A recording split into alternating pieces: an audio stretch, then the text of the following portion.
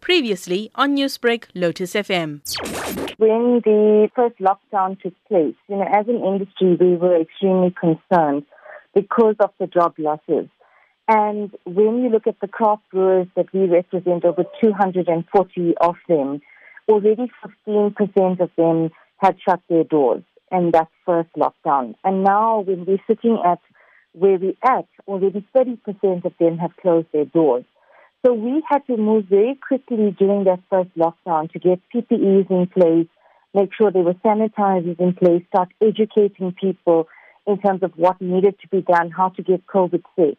So in terms of that, we really geared up. We had prepared posters to put into establishments to encourage people to wear their masks when they're not drinking or eating, etc.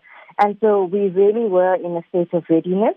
And I think in this time round as well, I think the plea was that we continue to monitor those establishments that are breaching the regulations and rather act against them and not just blanketly penalize everybody for breach. Billions of rands were lost, thousands of jobs shed as a result of the first alcohol ban under level 5 lockdown. Now yet another restriction due to the overburden on the healthcare systems in terms of alcohol-induced trauma cases. As the Beer Association of South Africa, what's your reaction to this? It's really concerning for us. I think for us, we're at a point now where we are hoping that further consultations with government would help. We did have one consultation with government, and we were hoping that our presentation, would have shed some light in terms of the dire state we would be in if there was a blanket ban, but we were not clearly heard. And I understand the health situation. We've had personally loved ones that have been lost, but it is not the solution. We've presented many alternatives. We've asked for additional support with regards to enforcement. As an industry, we've set up a hotline number where people can report the institutions that are in breach. And a lot of it is not the formal sector, and it's the informal sector. And unfortunately, with informal, that's not something we can police. That's where we need government to step in, and we need them to increase their enforcement. We've even encouraged them to bring the army back in if they need to. Can you take me through some of the numbers that we're looking at with regard to now losses that will be incurred and also jobs that could possibly be shed?